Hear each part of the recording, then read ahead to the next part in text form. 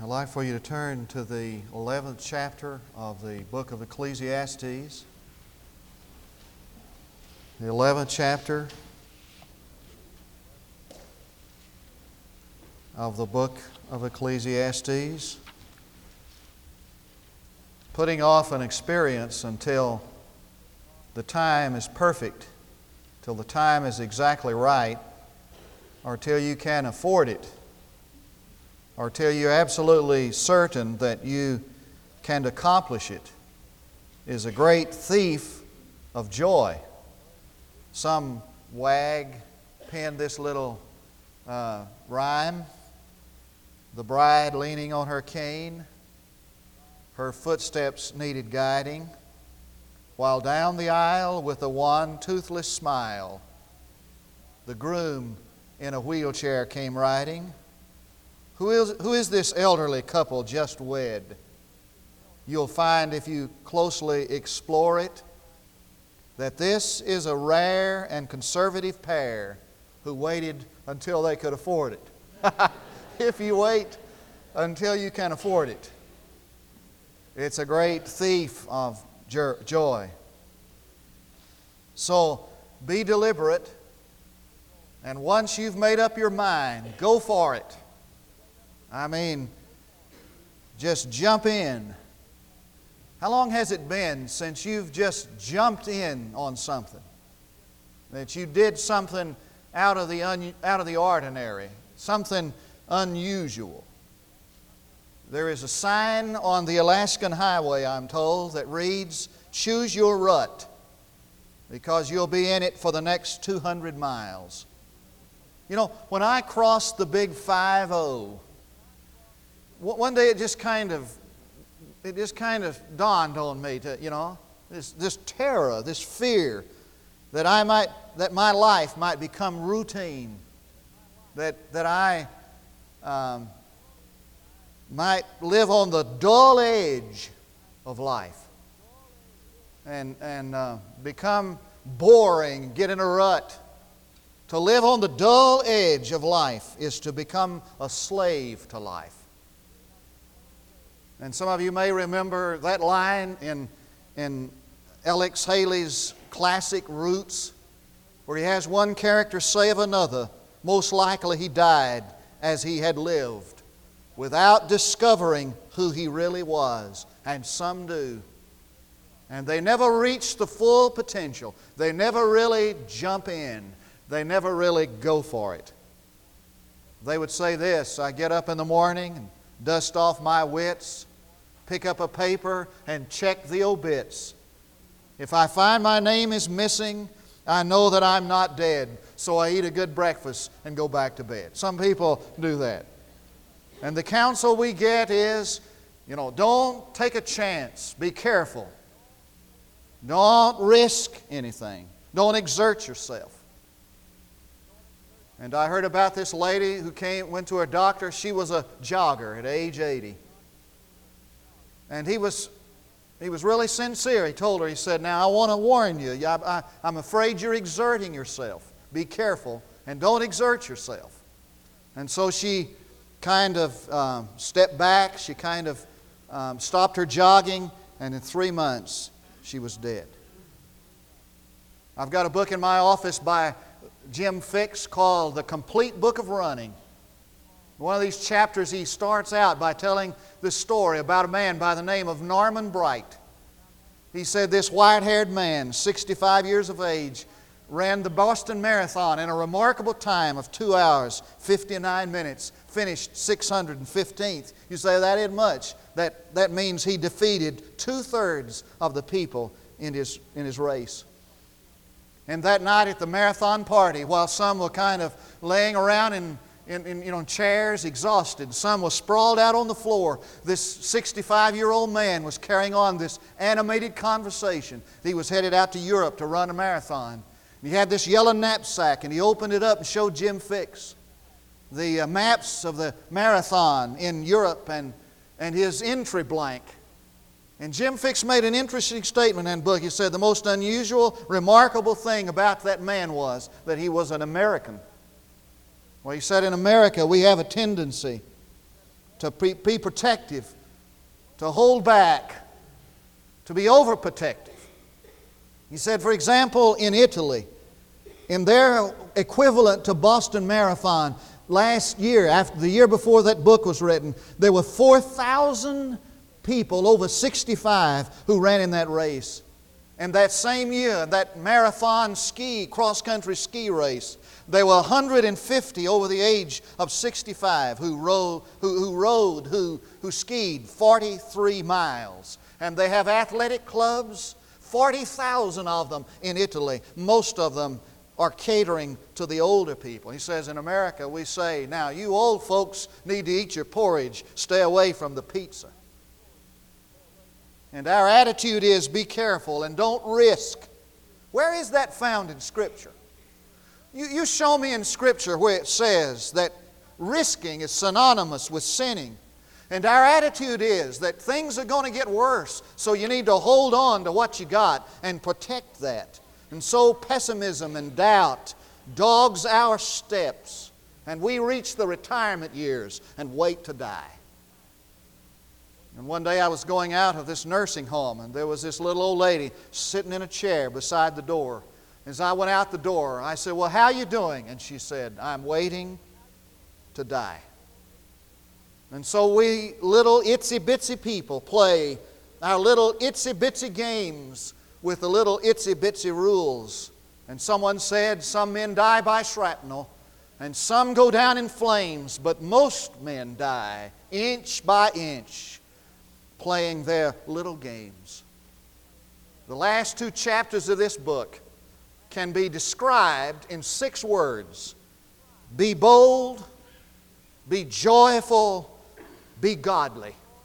And there's nothing in these last 2 chapters that even hint to be careful.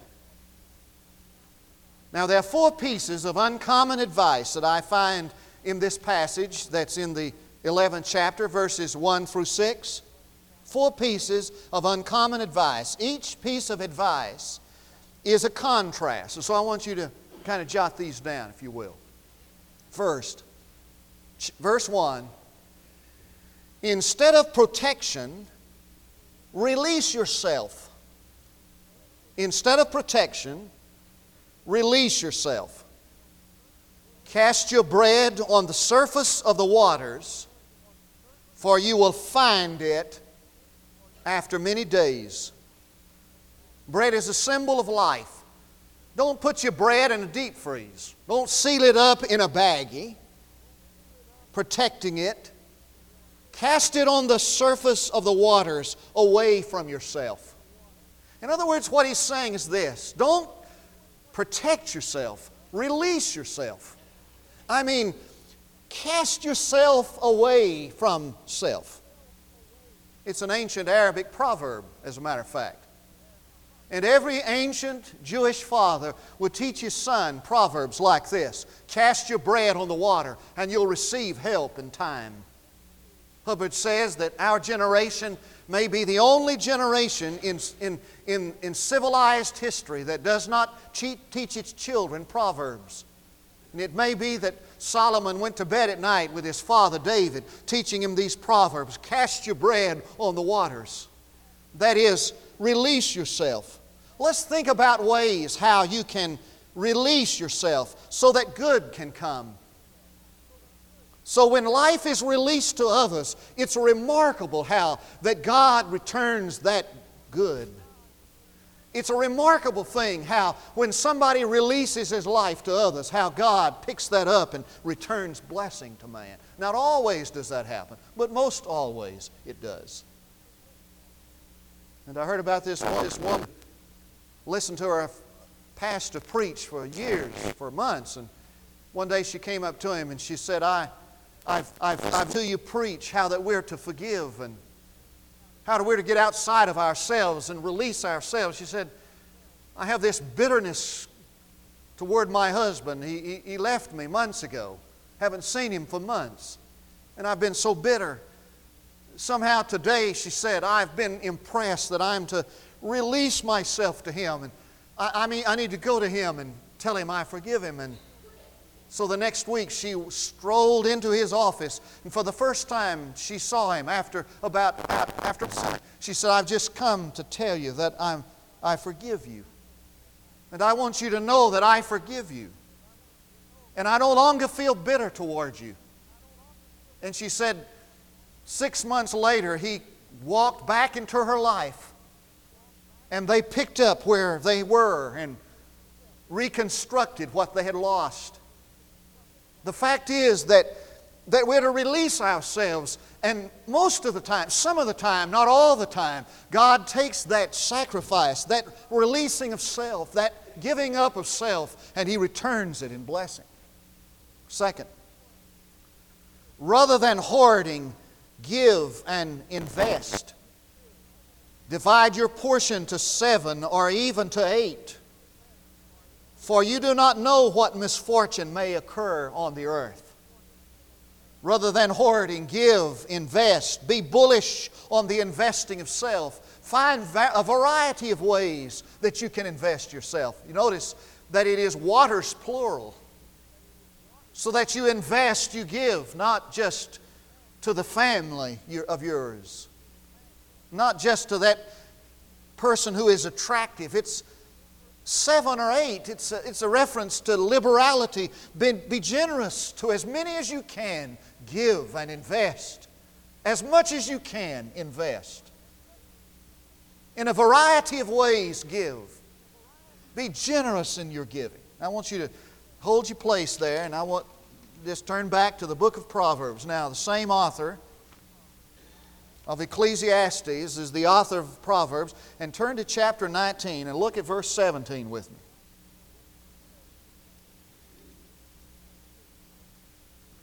He who is gracious to a poor man lends to the Lord,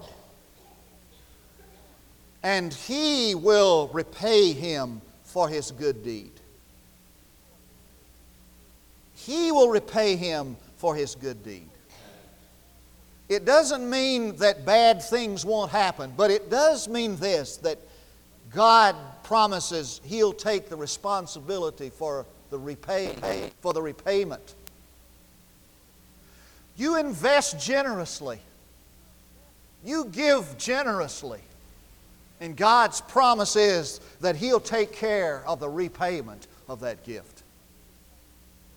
Doesn't mean that bad things won't happen. They will.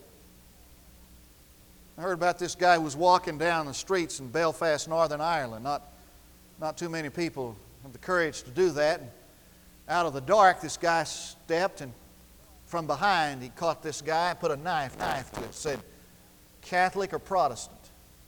He's thinking, if I say Catholic, this guy's a Protestant, he's going to cut my throat. But if I say Protestant, this guy's a Catholic, going to cut my throat. So he said, "Jew." And from behind, this voice said, "I am the luckiest Arab terrorist in Northern Ireland." I mean, there's some days you just can't win. But the good news is this, that even though difficulties occur, you're going to find benefit after many days.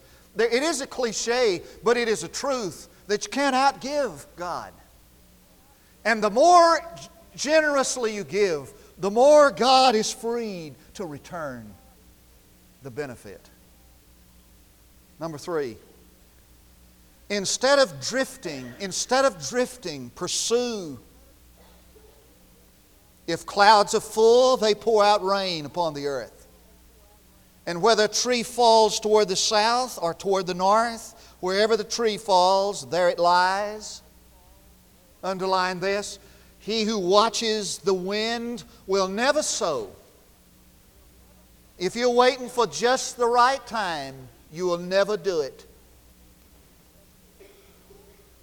If you're waiting till all the bills get paid before you tithe, you'll never tithe. If you're waiting till you get more time to take that responsibility in the church, you'll never do it. You'll never find the time. If you're waiting for the exact time to witness, you'll never witness. He who watches the wind will never sow, and he who looks at the clouds will never reap. Instead of drifting, pursue. I wonder how many of us tonight are preoccupied with the things that we can never change. And so while we drift along in life, preoccupied by the things that we can't change, these opportunities to change things pass us by. Instead of drifting, pursue. Allow me. There are 4 major poets who lived to be over 80, who did more in the last decade of their life than all the other time put together. William Gladstone took up a new language when he was 70. At the age of 83, he became Prime Minister of Great Britain for the 4th time. Alfred Lord Tennyson wrote Crossing the Bar when he was 80 years of age. John Wesley was 88 and he was still preaching eloquently and powerfully. And he was still studying on the back of a horse as he rode from one preaching engagement to the next. Michelangelo completed The Last Judge when he was 66. C.A. Nash was 90 when he finished reading Volume 6 of Toynbee's monumental work. And Ryrie returned from China as a missionary when he was 70 years of age. And he learned the Greek language when he was 80. And at the age of 90, he entered the seminary and became proficient at Greek. And at the age of 100, he was carrying around this Greek lexicon, memorizing it so that he could speak Greek. And I guess he played handball on the side just for pastime. What are you doing watching the wind? What are you doing looking for a better opportunity to change things? Be bullish. Take life by the throat. Stop drifting and pursue. Number 4. As an alternative to doubt, courageously trust the living God. As an alternative to doubt, courageously trust the living God. I am becoming more convinced that faith is more of an act of the will than it is an act of the emotion. And when a person just decides as an act of the will that he's going to trust the living God, he's going to just rest on Him, trust Him. As an act of the will, he does that. Just as you do not know the path of the wind and how bones are formed in the womb of the pregnant woman, so you do not know the activity of God who makes all things. He's doing something you can't understand. You don't know that. Just trust Him, you see. Sow your seed in the morning and do not be idle in the evening. For you do not know whether morning or evening sowing will succeed, or whether both of them alike will be good. There are so many mysteries that are interwoven into life, and it's a matter of trusting. Sow in the evening of life, and don't look for a place to hide. I'm tempted to say, well, I've paid my dues. Well, what if God had said that? And even if drought comes, He said, I can still praise Him. And even if my business fails, and I can still praise Him. And even if my ship comes back or doesn't come back, I'll still praise Him. And so the poet put it like this: I will not doubt, though all my ships at sea come drifting home with broken mast and sails, I shall believe the hand which never fails. From seeming evil worketh good to me. And though I weep because those sails are battered, still will I cry while my best hopes lie shattered. I trust in Thee. I shall not doubt, though all my prayers return unanswered from the still white realm above. I shall believe it is the all-wise love which has refused those things for which I yearn. And though at times I cannot keep from grieving, yet the pure order of my fixed believing undimmed shall burn. I will not doubt, though sorrows fall like rain and troubles swarm like bees about a hive. I shall believe the heights for which I strived are only reached by anguish and by pain. And though I groan and tremble with my crosses, I yet shall see through my severest losses the greater gain.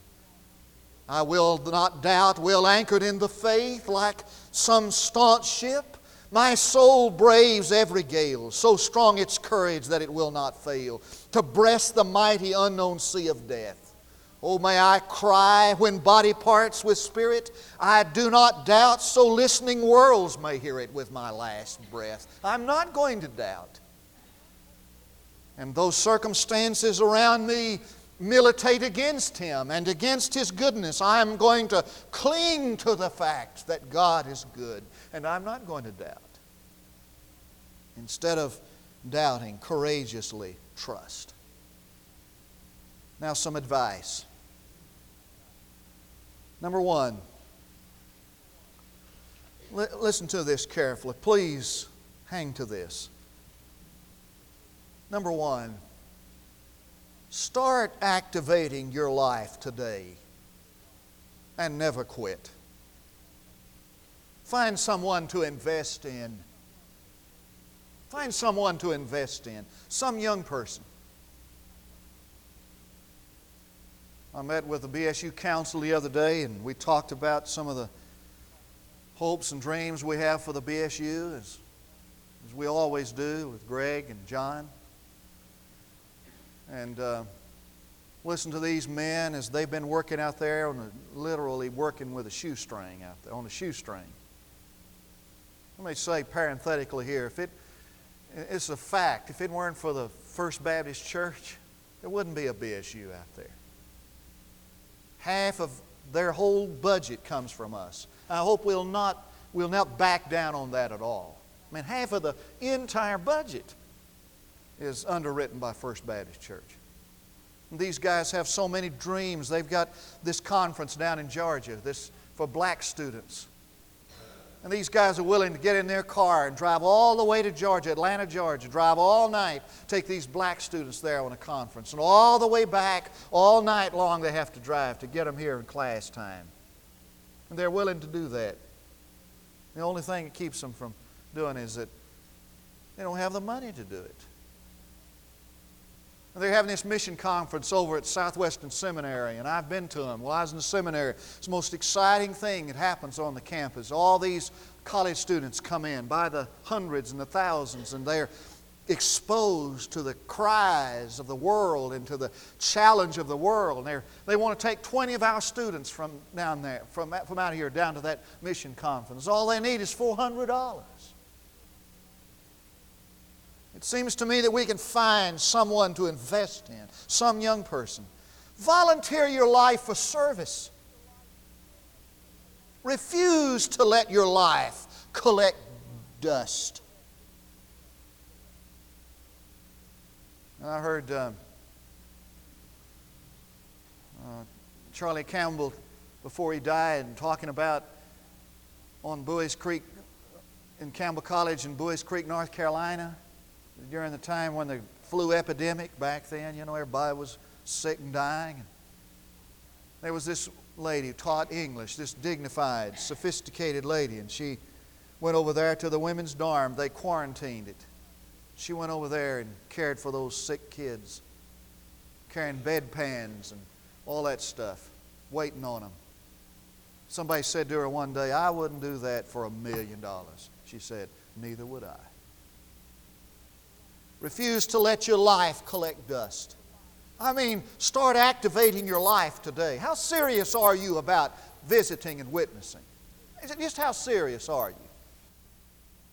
In my office, little pieces of paper where people called on this telephone survey and folks said, "We watch your services on television. We hear Brother Tidwell preach every Sunday. We wish somebody come visit us."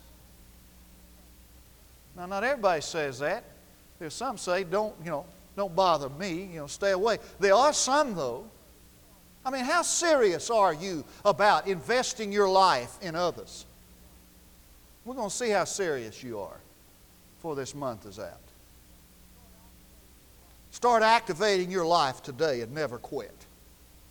Second, remember, wisdom must accompany action. Now, I think sometimes we can hear these motivational speeches about taking life by the throat. We want to go out and hang glide over the Grand Canyon, you know. That's pretty stupid.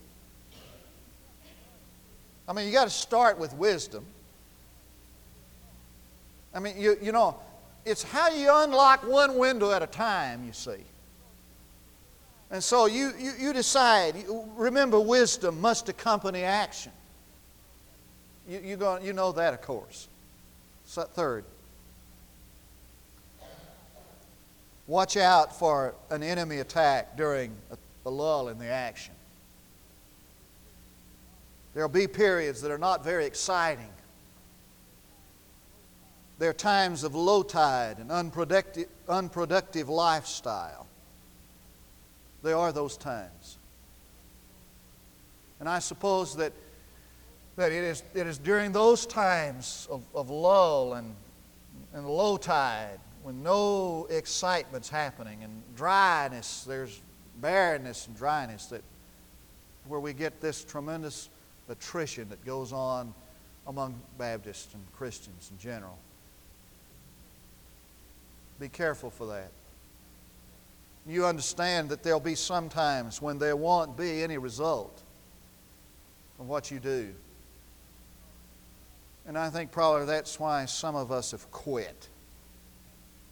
Because we couldn't make it through the periods of dryness. Now here's the question that I want to ask in conclusion.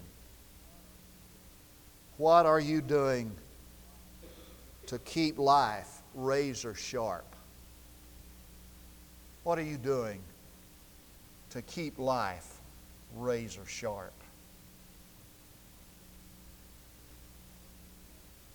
Now let's read it all together. Cast your bread on the surface of the waters, for you will find it after many days. Whatever you invest, you never lose. You never lose. Might be after many days, but you never lose it. Divide your proportion to 7 or even 8, for you do not know what misfortune may occur on the earth. If the clouds are full, they pour out rain upon the earth. And whether a tree falls toward the south or toward the north, wherever the tree falls, there it lies. He who watches the wind will never sow. He who looks at the clouds will not reap. Just as you do not know the path of the wind and how the bones are formed in the womb of a pregnant woman, so you do not know the activity of God who makes all things. Sow your seed in the morning, and do not be idle in the evening, for you do not know whether morning or evening sowing will succeed, or whether both of them alike will be good.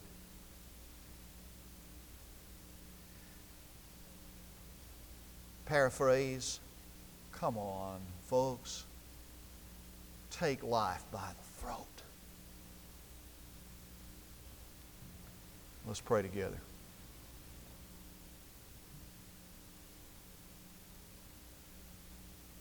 Father, we're all guilty of sealing up life in a little baggie, airtight, protecting it. And what we have, securing it away so that we'll not lose it. And most of us are like the man who buried his talent instead of investing it. And that's why life, especially the Christian life for many of us, is dull, monotonous, tasteless. I pray tonight, Father, that both the young and the old will have a vision of what is meant by pouring their life into an eternal investment. And then after the many days, seeing it return. Father, I pray that if there are those of us who are timid, shy, cowardly, You will call us out of that to boldness, courage, sacrifice. For I ask in Jesus' name.